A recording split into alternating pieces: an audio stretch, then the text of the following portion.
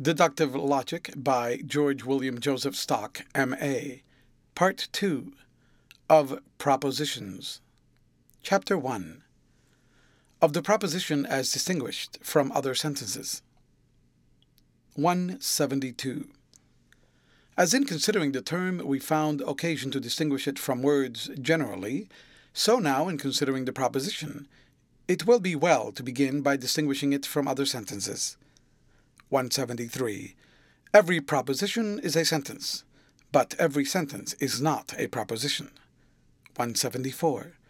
The field of logic is far from being conterminous with that of language. Language is the mirror of man's whole nature, whereas logic deals with language only so far as it gives clothing to the products of thought in the narrow sense which we have assigned to that term. Language has materials of every sort lying strewn about, among which the logician has to seek for his proper implements. 175. Sentences may be employed for a variety of purposes. 1. To ask a question. 2. To give an order. 3. To express a feeling. 4. To make a statement. These various uses give rise respectively to 1.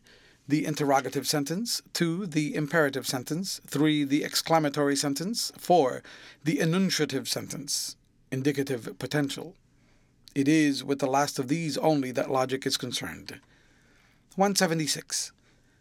The proposition, therefore, corresponds to the indicative and potential or conditional sentences of grammar, for it must be borne in mind that logic recognizes no difference between a statement of fact and a supposition. It may rain tomorrow is as much a proposition as it is raining now. 177. Leaving the grammatical aspect of the proposition, we must now consider it from the purely logical point of view. 178. A proposition is a judgment expressed in words, and a judgment is a direct comparison between two concepts. 179. The same thing may be expressed more briefly by saying that a proposition is a direct comparison between two terms. 180. We say direct comparison because the syllogism also may be described as a comparison between two terms, but in the syllogism, the two terms are compared indirectly or by means of a third term. 181. A proposition may be analyzed into two terms and a copula, which is nothing more than the sign of agreement or disagreement between them. 182. The two terms are called the subject and the predicate. See number 58. 183. The subject is that of which something is stated. 184.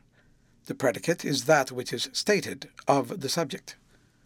185. Hence, the subject is thought of for its own sake, and the predicate for the sake of the subject. End of chapter. Read by Leonidas for Lit2Go on the web at fcit.usf.edu.